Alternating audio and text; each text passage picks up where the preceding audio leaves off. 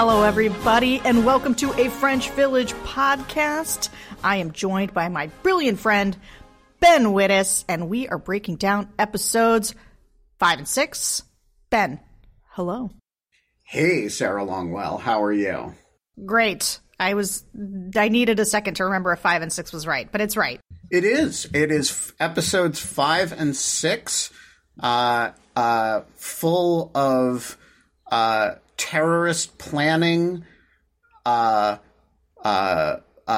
broken hearts, multiple broken hearts, and crazed adultery with Nazis. It's an action-packed few episodes. It is an action-packed couple of episodes, and I'm going to warn you up front that I've been thinking a lot in my rewatching about Lucien. And I was like a big Barrio person in the first go round. And admittedly, he's starting to hit his like good story arc here, where he gets to be like a real mensch. Except I just, in evaluating it in a second watching, I just want to say this. You know, we've been talking about Lucien like as a bad decision machine. And she is. Okay, but let me just throw something at you, okay? All right. She has fallen in love with a German soldier. This is a tale as old as time. This is Romeo and Juliet. This is Tony and Maria.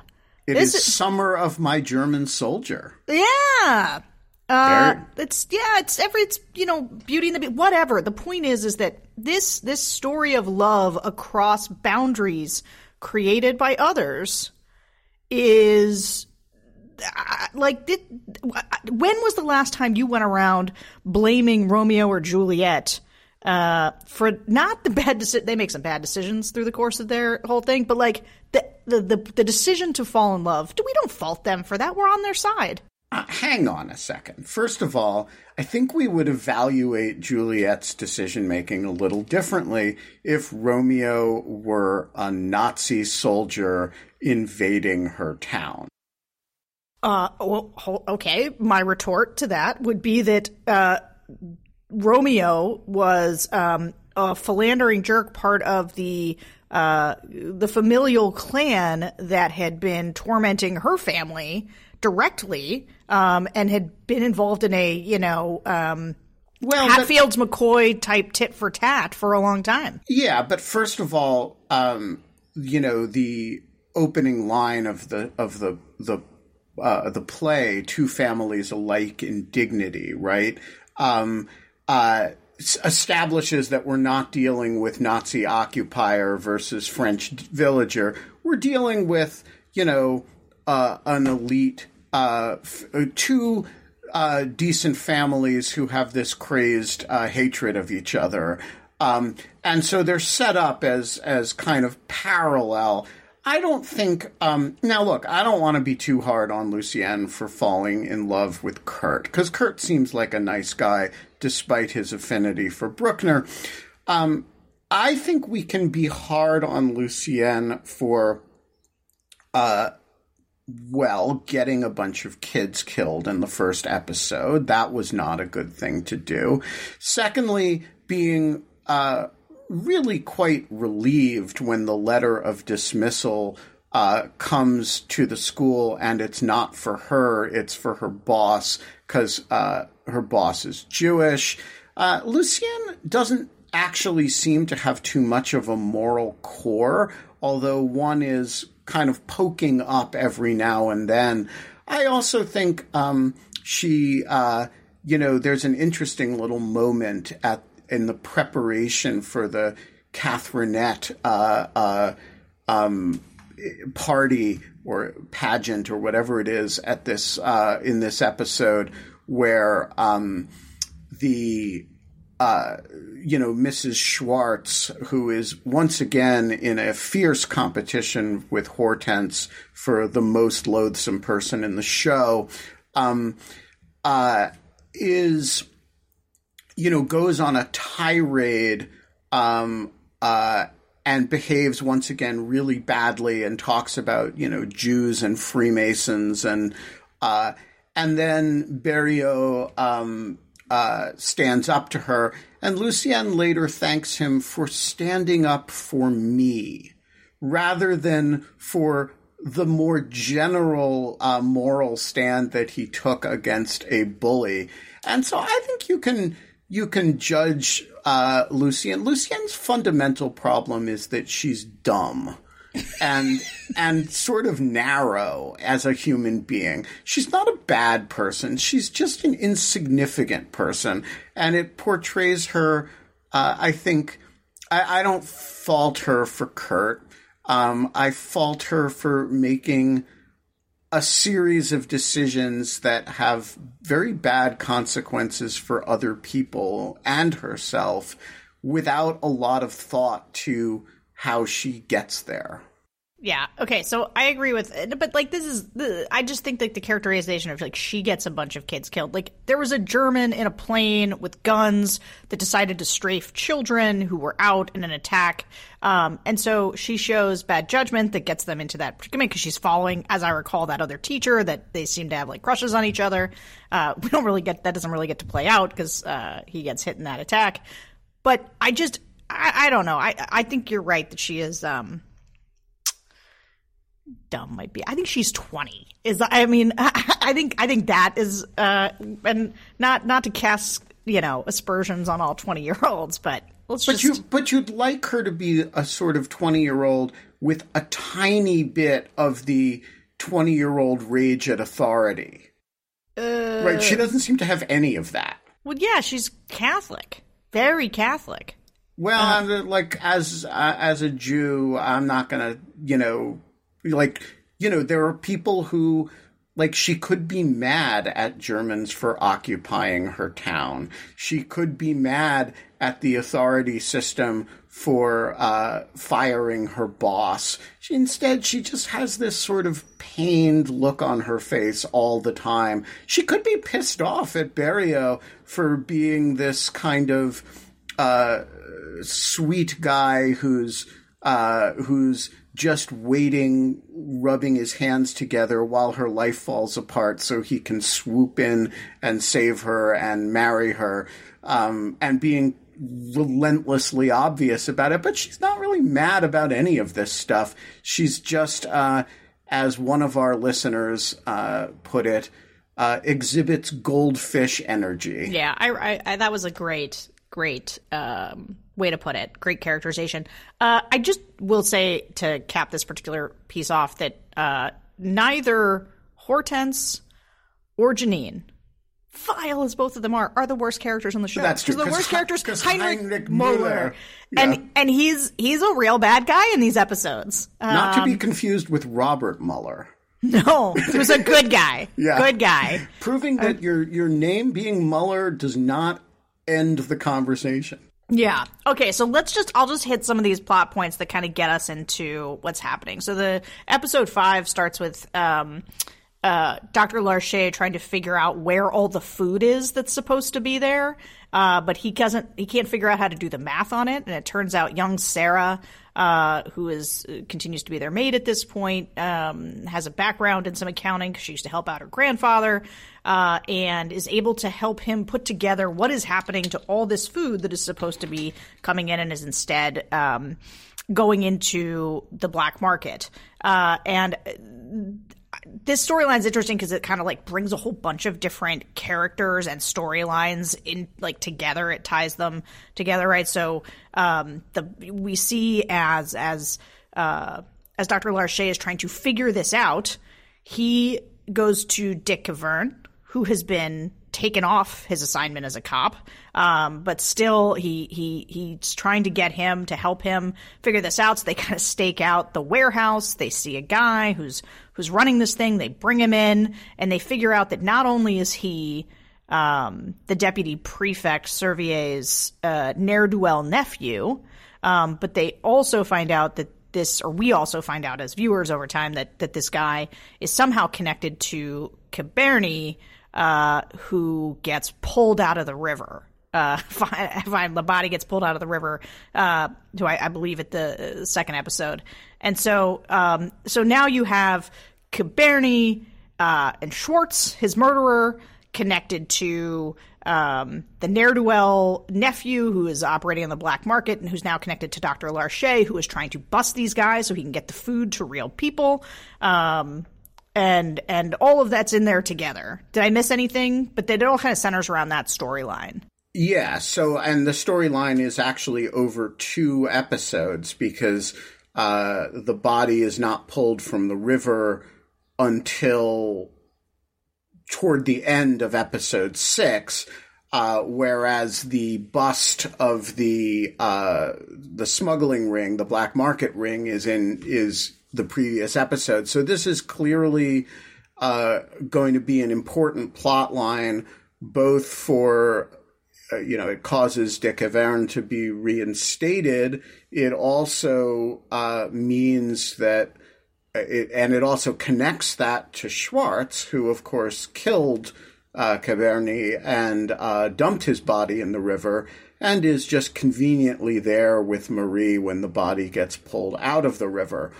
So there's a few really interesting things about this plot line. So the first is that it is making clear that Sarah Meyer, the maid, who is, as listeners will remember, Jewish, is actually turning into a significant character here. And that becomes clearer over the course of the couple episodes, as she is the other person who knows that Hortense is off cavorting with Heinrich Müller.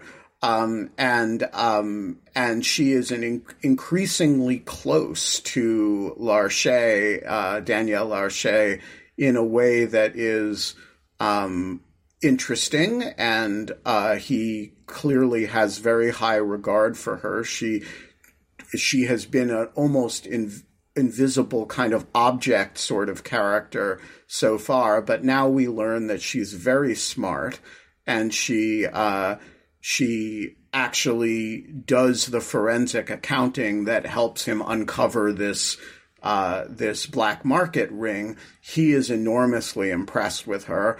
And then on the Hortense side, she is bold enough to, in the second episode, express sympathy with him, which, rather than staying in the character of the servant who never says anything, she actually says to him, I'm sorry, I'm sorry this is happening. And he responds to her, in a kind of stoic way, but he definitely notices that she has sort of stepped out of her role as, quiet object who pours coffee.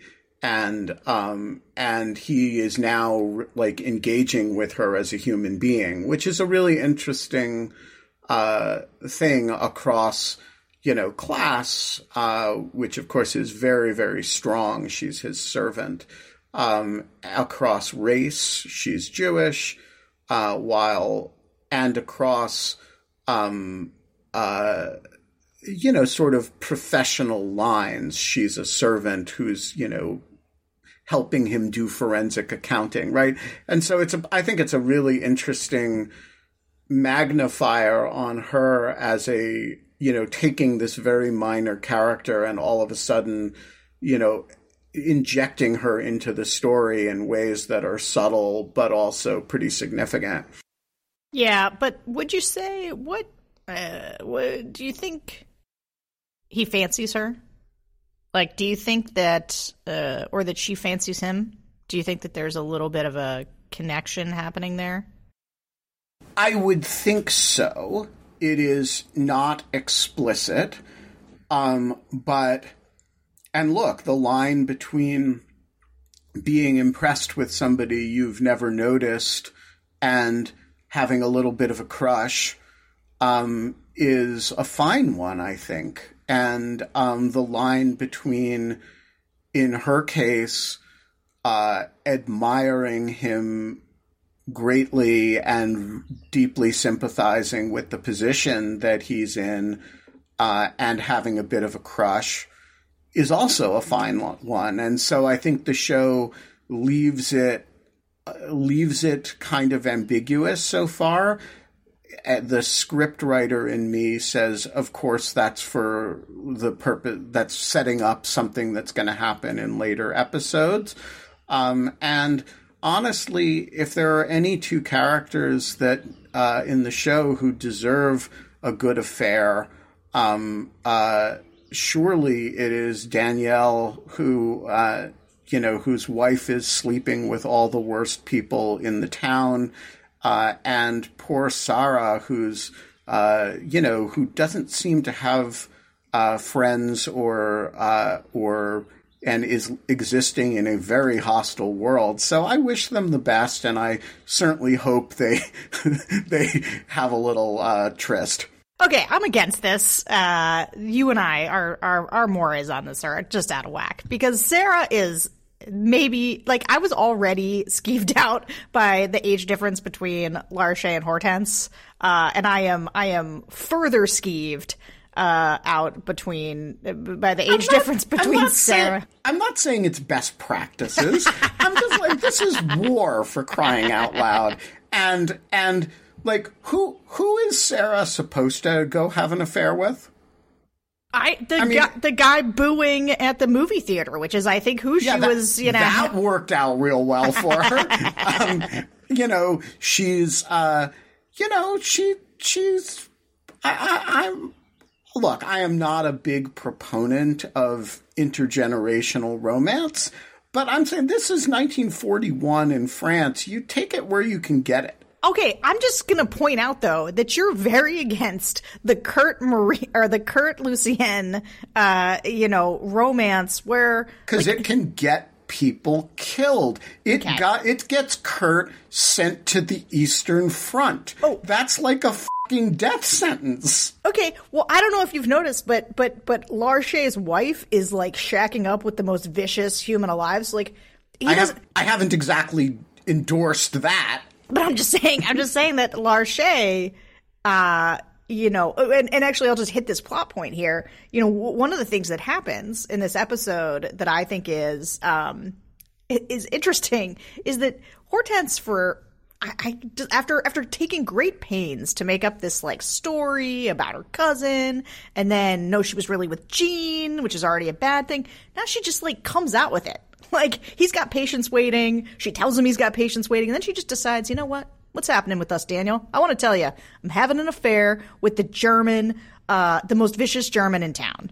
And so he is like, and he's personally betrayed by this. I'm not sure why he's so shocked by Hortense. Her nature is now abundantly clear. But I will say one of the things is that he goes to Kollwitz, the colonel, the German officer, and says, like, this guy's sleeping with my wife, and that should stop. And Kollwitz comes down on Mueller for it, and Mueller basically says, why would I listen to those guys? But it gets through, like, it runs the chain there. But it never seems to occur to Daniel to be afraid. Whereas if I was in that situation, I think I would be nervous about the fact that my wife was having an affair with somebody who would have now a tremendous amount of incentive to have me out of the way. Yeah, so I think that's really interesting, and I hadn't thought about it before this exact moment.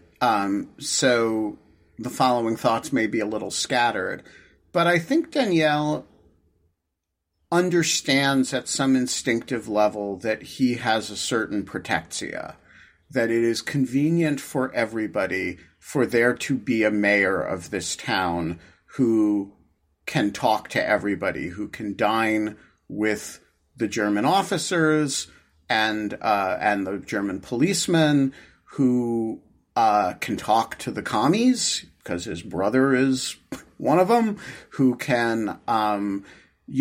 who has a line directly to Vichy through the deputy prefect. I mean, it is convenient for everyone for Daniel Larche to exist. And whether he understands that at a conscious level or whether it just reduces his fear, I do think he operates with the understanding that nobody wants anything to happen to him, which is, of course, why, to jump to a different plot point, which I'm sure we'll discuss later, at the end of episode 6, he volunteers himself as a hostage, because he kind of knows they're not going to shoot him. Yeah, I think that's right. So can I just, while we're on the Hortense Daniel thing, I just think that this relationship is weird. And also, she comes over to the house, like, in the later episode after she's kind of moved in with Mueller, she's being put up at a hotel by him. And she, like, comes in to, like, hang with Takiero.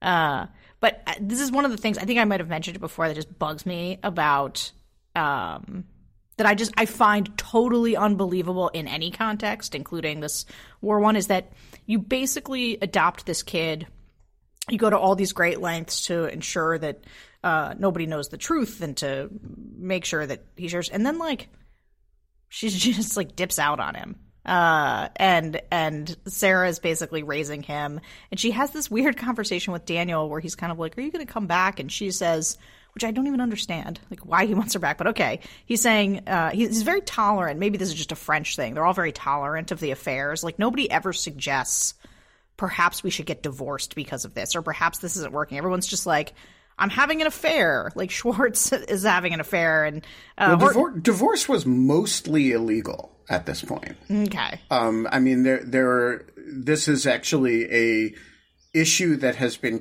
and I don't know the social history of this well at all, but this is an issue that had been literally kicking around since the French Revolution, and the church had always managed to prevent dramatic liberalization of divorce laws.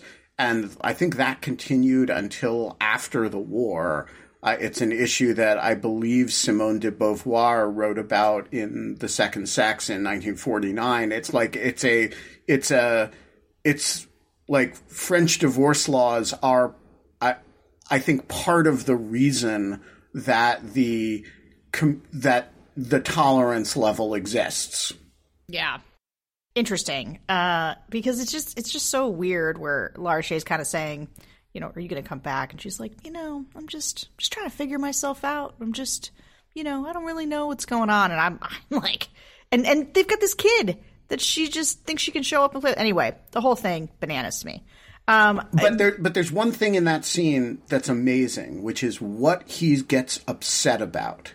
He's upset that Mueller is paying the hotel bill. Yeah.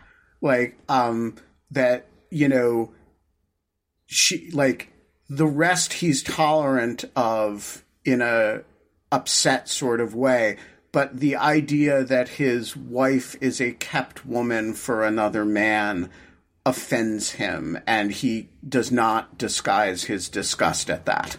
Yeah, and that seems to be what sets him to go and tell Kulwitz, like, to put an end to it. Yeah, it's the whole Hortense and it's because there's this funny moment too. Like, she tells Daniel, and then she goes back and tells Mueller, like, I told Daniel, and he's like, why would you do that? Why doesn't anybody understand this is a toxic person? But okay, whatever. Whatever. Sarah understands that she's a toxic person. Sarah does understand it. She gets it. Yeah. As the woman de facto raising Hortense's child with Daniel. Okay, so you just mentioned that Kirk got sent away to the Russian front, and I just want to close the loop on this plot point before moving on to a totally other storyline. But part of the reason that this happens, and we talked about this last episode, was the fact that Janine was out for blood after the cake contest, and we weren't quite sure. Or actually, you weren't quite sure because I did know, but how that retribution would manifest, and it appears to have manifested in Janine sending, like, the cutouts for magazine style ransom notes to these people to, like, out them, right? So she sends a note to Barrio about the fact that Lucien is sleeping with a German soldier. And he burns it. And he burns it up. He's not gonna out her. And Janine comes to check to see if he isn't he sufficiently angry and outraged to have learned this, like sidles in, and she sees like the partially burned letter in the trash can.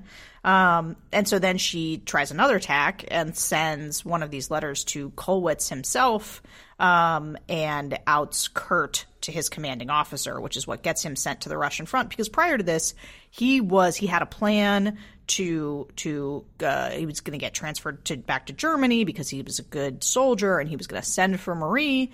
And, God, I'm just like, I'm so into Marie, I can't like remember Lucien's name. He's going to send for Lucien and like introduce her to his parents, and she's going to learn German, and they're going to live happily ever after, and she's ready to go. But Janine torches the whole thing. Yes, Janine sends another one of these poison pill anonymous letters to the German commander, who locks Kurt up and has him transferred to Krakow, to the which is on the eastern side. The percentage of German soldiers who died during the war, who died on the Eastern Front, is extremely high. They use being sent to Russia as almost a code in this. And of course, it gets much worse when the Germans get bogged down in Stalingrad, at Stalingrad in 1943. But the Western Front at this stage, this is before Normandy, of course, and so the Western Front is largely peaceful. There's no fighting going on. There's supposedly a mustering for an invasion of Britain, but this, of course, never materializes. And so the Western Front is mostly stable until Normandy. With the exception of, there was a fair bit of live action, first in Africa, North Africa, and then in Sicily, and in the Italian peninsula. But mostly, if you're on the Western Front here now, you're not seeing active fighting. If you are on the Eastern Front, this is the height of Operation Barbarossa. Russia is losing huge amounts of territory, and the casualties, particularly on the Russian side, are, unlike anything ever in the history of warfare before, except, like the Somme but this is one of the ugliest.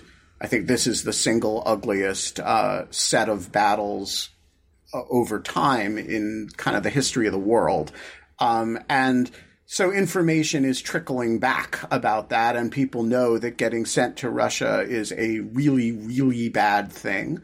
And it is used as punishment. And in this case, it is used as punishment for and wholly anticipatable punishment. I mean, Kurt, they're keeping it secret for a reason. An important thing about this scene where at the preparation for the Catherinettes party, where Janine, where Berrio, in I think his finest moment so far in the show, confronts Janine about it and says, I know it was you. And this is Berrio at his most attractive and least self-interested. He's angry. And the script writers here do something I think really, really interesting in her response, which is she can't accuse him of being a Jew because he's not. She accuses him of Jew-loving because he wants to have Madame Morhange sing, and Morhange is a Jew.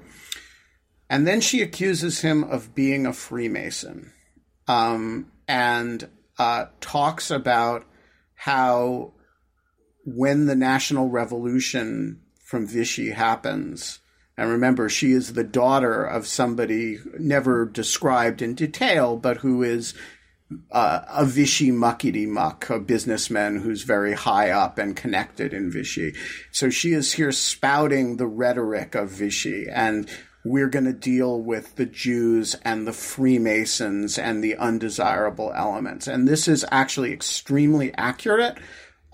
Freemasonry was, other than Jews, one of the big bugaboos of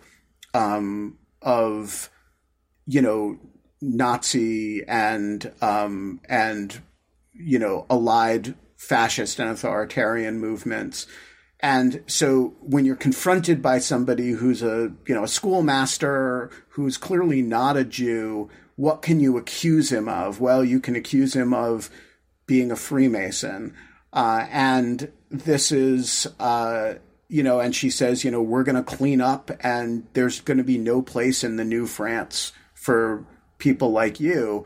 And this is, I think, a very good, and by the way, that trope that, Freemasons and Jews, it's like, it remains, if you go to the far right corners of the interwebs now, the Marjorie Taylor Greens of the world are still a little bit focused on Freemasonry and these idea that there are kind of secret societies that secretly rule everything and control things. And so this is a very accurate account of Vichy rhetoric from that period and Vichy obsessions, right? You need a term that includes secret societies who aren't Jews. Jews are, of course, a secret international society themselves in the right-wing imagination, and some parts of the left-wing imagination. But you need a term that inspires that same account of internationalism and cabals and conspiracy for non-Jews. And one is communism, which of course had an element of truth to it, and the other was Freemasonry. And so I just flag that for you, that this is the script writers being very sophisticated about Vichy era ideology of the far right. Yeah. What I loved about this second episode is it does give you a whiff of Berrios' politics. And it's not just her accusation, which you're sort of like, I don't even know. Like, for me, that kind of like went over my head. Like, what's she even, from context, she's accusing him of being something bad that could get him in trouble. But he kind of rolls off him. But there's this scene at the end of the second episode. It's a great scene. And dancing is clearly verboten, just like in Footloose.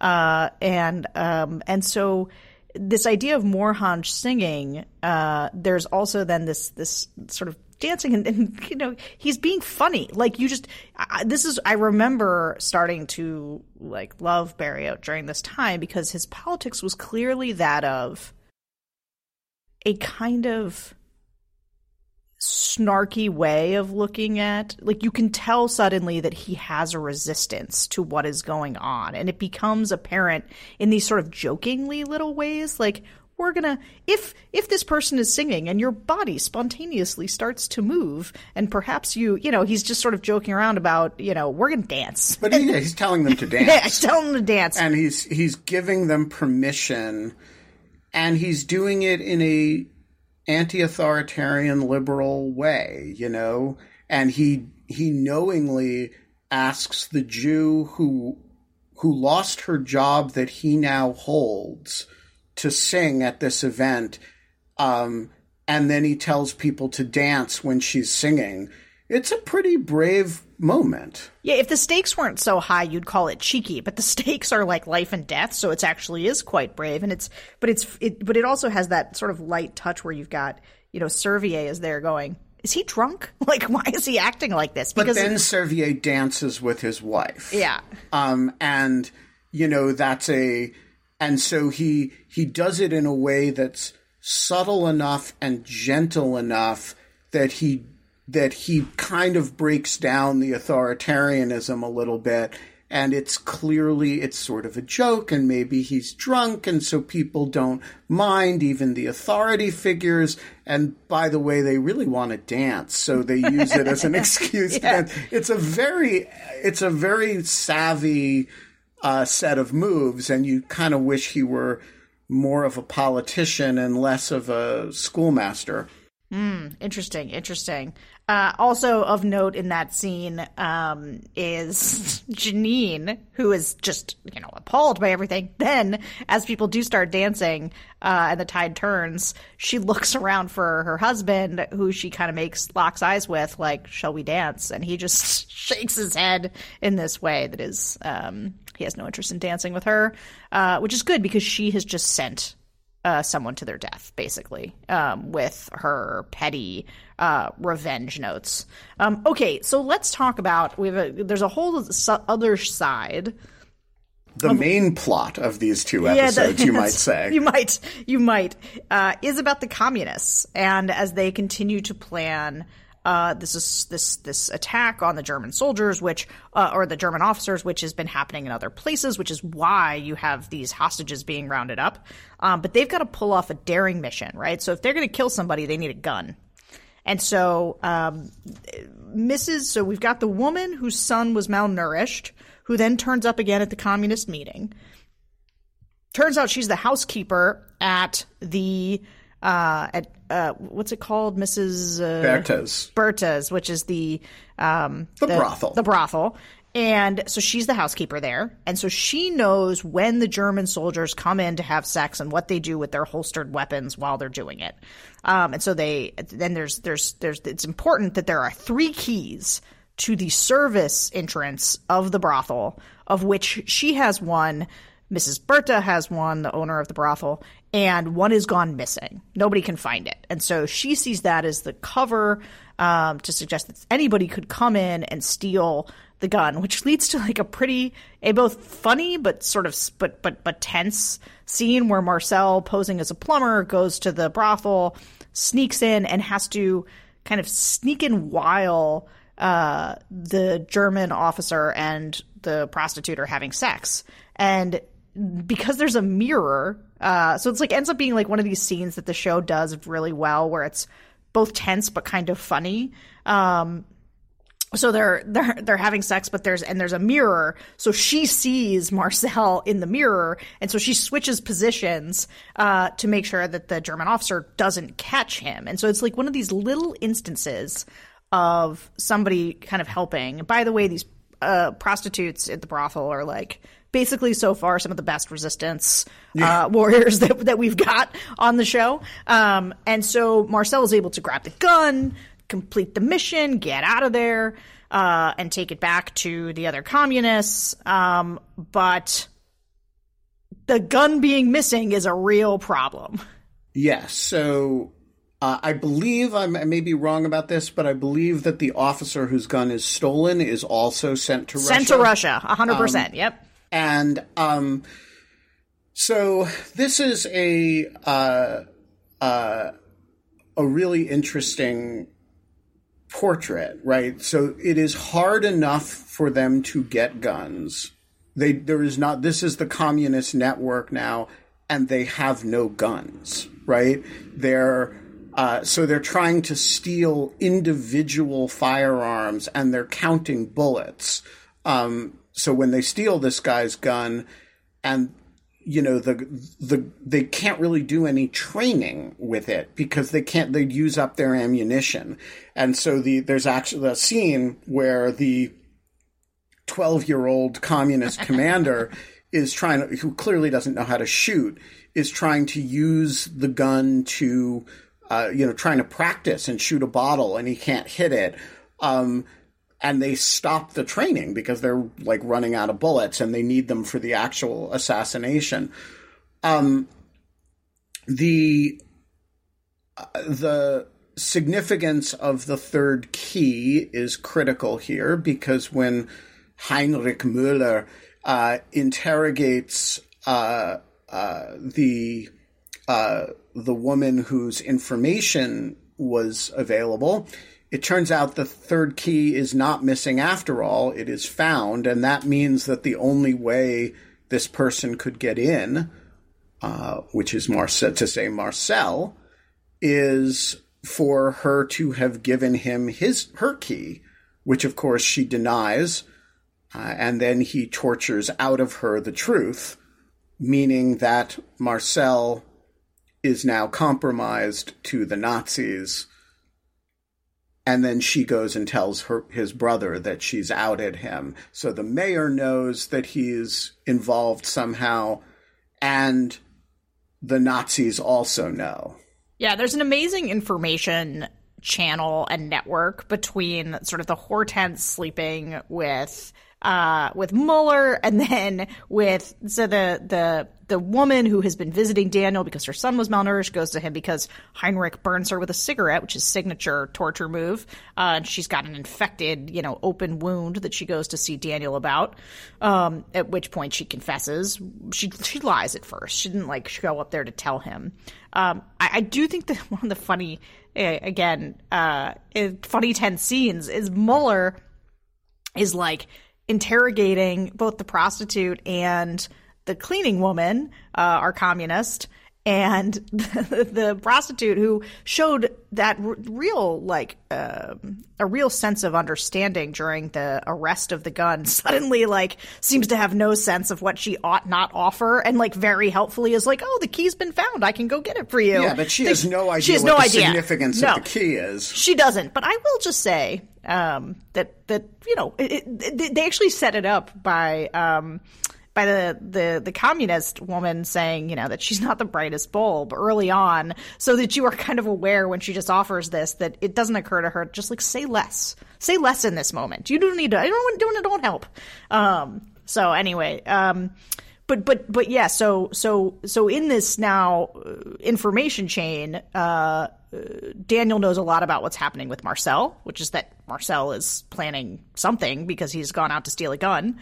And as a result, Hortense becomes this go-between where you can't, and well, I don't want to get ahead of it, but it just is, it is worth noting that there is an open information channel that presents a lot of problems with this Hortense Mueller thing.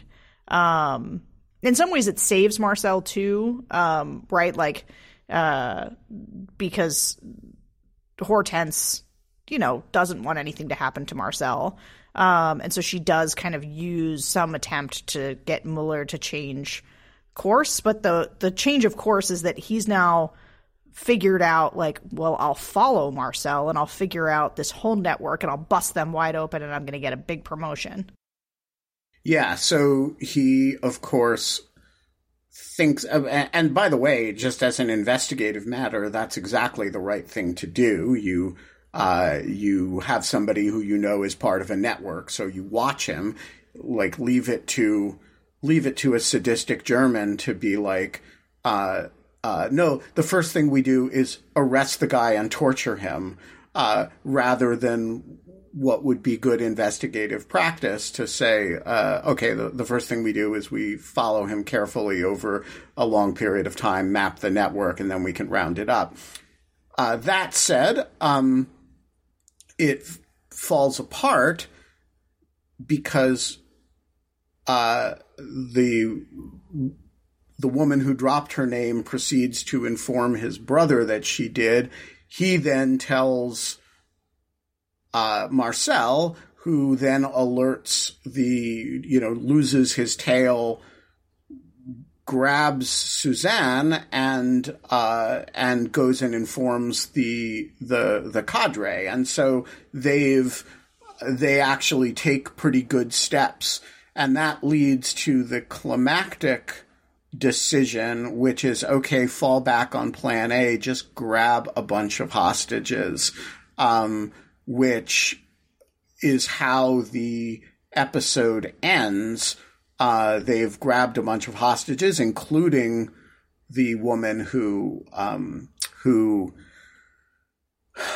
ratted Marcel out. And to be fair to her, she was under extreme duress. He's burning her arm with cigarettes, and he threatens her kid. He brings her son in, which is like, I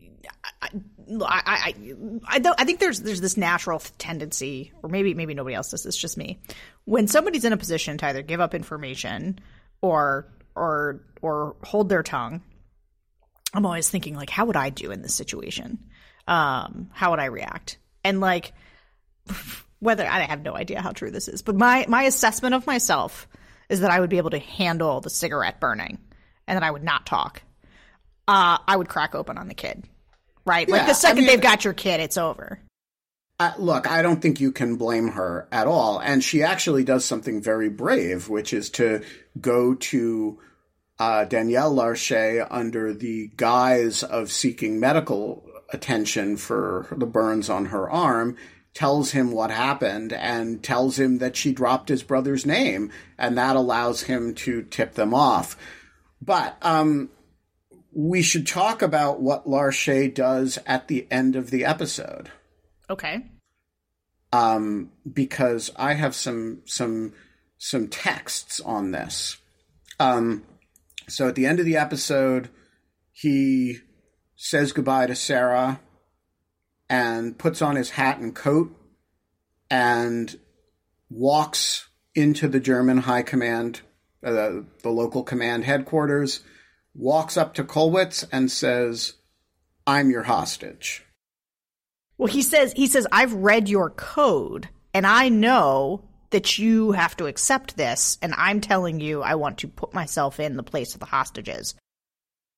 Right. So I want to read you something. Please. And this is, I'm going to read you two things. So this is from a book called Policing and War in Europe. And it reads, in the hours following the attack of the 3rd of January, the regional prefect, Joseph Rivaland, was summoned to the Hotel Noailles, where the German General Staff instructed him to draw up a list of hostages who would be shot in the event of further incident.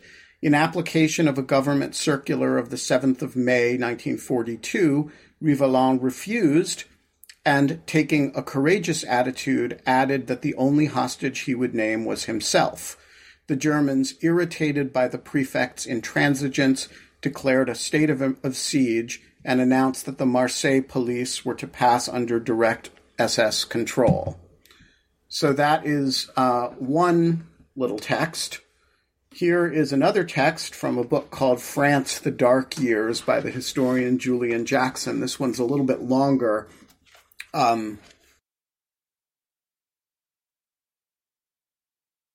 And we'll give some texture to these. So this issue of reprisals for communists doing attacks was a real thing. Reads, if these measures proved insufficient to stop the German policy of shooting hostages, Vichy at least wanted to limit the unpopularity of that policy. On the 23rd of October, the government proposed cooperation between the French and German police to avoid the Germans shooting the wrong people. Prefects were instructed to hand the Germans lists of those arrested as communists. This was only a step away from the French government selecting French citizens to be shot by the Germans. Anti-communism blunted Vichy's recognition of the invidious territory into which it was straying. But the resistance attacks continued, and the Germans went on exacting their revenge. After a German soldier was shot in Bordeaux on the 20th of October, and another at Nantes the next day. So the Nantes attack is referred to explicitly in the show. It turns out to be a real thing. 98 French hostages were executed. These executions became particularly controversial because Pichot, having managed to get the number of victims reduced, was later accused of having selected the names of communists from among the hostages. He had apparently asked the Germans to spare the names of some people with heroic war records, and then presented with another list containing the names mainly of communists. He kept silent.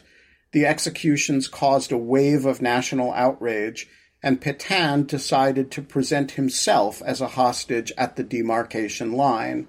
He was talked out of the idea, but news of it spread sufficiently for Pétain to secure credit for it without having to had to carry it out.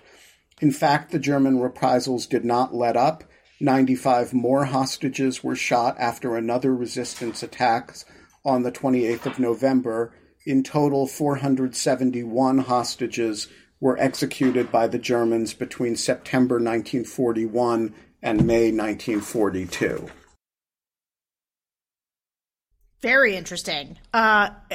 Well, go ahead. Yeah, No, I was just going to... So that gives you some background both on the policy that the show is depicting, including in this region, and what specifically Larcher does at the end of this episode, which is that he walks in and presents himself as a hostage, which was something that at least one regional leader, in fact, did. That's the significance of the first text. But also that Pétain himself contemplated doing and was sort of loosely credited with doing, even though he himself never did it. Yeah. So I'll tell you part of what is... thank you for reading that. That was... Look at you bringing resources to the conversation. So this idea of, and I don't think it's a spoiler to talk about this. The thing about the show that most attracts me to it is that right now we are watching how people react under duress, right? And what decisions that they make. But we know from history that at some point they will be judged by the decisions that they make in these moments. And I think this notion of list making comes up again and again. And we've already had it a couple times in the show, right? Very early on, there is the rounding up, the creating a list of the townspeople, the men who are like family men, to put them in the position of finding the person who stole the list making and the hostage taking. That stuff constantly falls to Daniel, and to a lesser degree, the deputy prefect, which puts them in this sort of God position. And so it's an interesting thing for you to really draw out of, because I can't tell you how important these things become later on, as people are evaluating how people behaved during these moments. But this is Daniel. You are starting to see, right? And this is as the killing of the German officers is accelerating, just as it's intended to. The way that the Germans are becoming harsher with the French people, which is creating more pressure on the characters to choose a side, right? To decide how they're going to behave. And so some of what's interesting that's happening is watching somebody like Berriot, or watching Daniel, or watching Marie, as things start to push them kind of deciding how they're going to react and what side they're going to be on. That actually would normally be kind of a good place to leave it, but I want to just point out one plot point that happened, that we didn't mention, which is that Marcel and Suzanne finally consummate this thing that's been going on between them in this episode, and that's bad. I mean, here's the thing. Then I'll just go back to where we started in the episode, right? Also verboten. They're not supposed to be doing this, and yet this is the most sane relationship in this entire... It's the most non-toxic, sane, like, you guys belong together relationship in the show. So on your point about people being judged for drawing up these lists, I want to close with a totally crazy story that illustrates this point. So, and this is going to sound weird and crazy. It is, but it will. I promise it'll come back to your point. In 2012, in the New York Times, I read the greatest obituary I have ever read, which was for a man named Robert de la Rochefoucauld, who is actually a direct lineal descendant of the great Rochefoucauld of the 17th century. And Robert de la Rochefoucauld, who was is sort of one of the most courageous and celebrated French resistance fighters. The obituary, which I can include in the show notes, is one of the most swashbuckling things. He literally faced a German firing squad and escaped. He dressed as a nun and escaped from prison. He was like, all the while working for the British. Fabulous story. And here is the weird part about it. Later in his life, he spoke out in defense of a man named Maurice Papon, who was accused by the French of being a war criminal. And Papon was accused and convicted ultimately, and of choosing, he was a police official, and he was accused of deporting French Jews to be killed in concentration camps while he was a Vichy official. And de la Rochefoucauld, who had impeccable credentials as a resistance figure, not only testified on Papon's behalf that he was a courageous resistance person who had, as a Vichy official, helped the resistance and the Allies, but he then, when Papon made a run for it and went to Switzerland, he used de la Rochefoucauld's passport to register in a hotel, and de la Rochefoucauld had given him his passport. And so I've thought about this a lot over the years, like, how should I understand and de la Rochefoucauld was incredibly courageous, and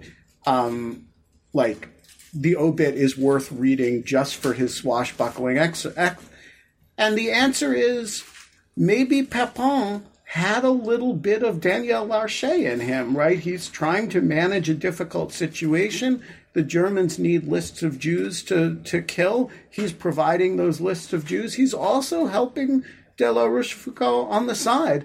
That strikes me as, now, how do we evaluate that morally and legally? I don't know, but I can totally see the argument that he is both a war criminal and somebody who helped, somebody who was incredibly courageous and, in the resistance. And I think there are these people who did both.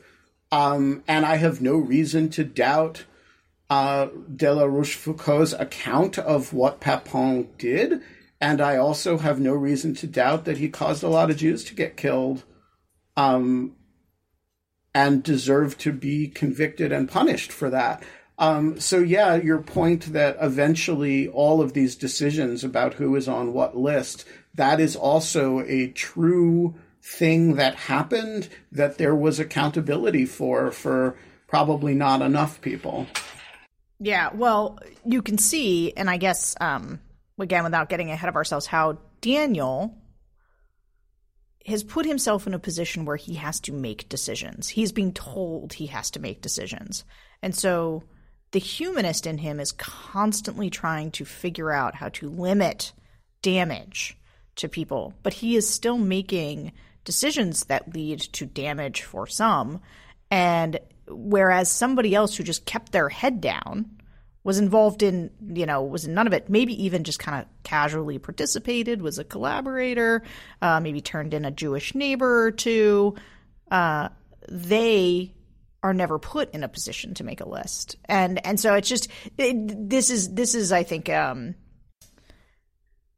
also these moves that Daniel makes that are self-sacrificing. And also, if you argue that the married men with families and with great war records should not be on the list, and you thereby save them, are you, in fact, by doing that, accountable for the list of people who are communists who are on the list? That's right. And we see at the beginning of the episode, the very beginning, is Marcel reading a list of the name of people who were executed as a result of the dead officers. And he just keeps reading that they were communists, and he is, I think in some ways I don't know if it's dawning on him because he seems to know it, but it's emotionally very taxing for him. But, what he's realizing is like, when it comes to finding the people who are expendable for these things, they are killing us. Now, to be fair, or I don't know about fair, but like the reality was it was the communists who were the ones shooting the officers. So it also, there's a reason that they were being targeted, right? They were the early parts of the resistance. Right, but they were being targeted not on the basis of their individual participation, but on their basis of their affiliation. Yeah, that makes sense. I'm just going to throw out one other smallish thing about the episode, which is there's a lot of names thrown around of French things. Like there was French places that actually are things now. So like at one point they talk about something happening at Chardonnay and Chateaubriand, and they talk about something at Artois, and I just keep hearing like beer, wine. Well, a lot of French wines are named for regions, and de Gaulle said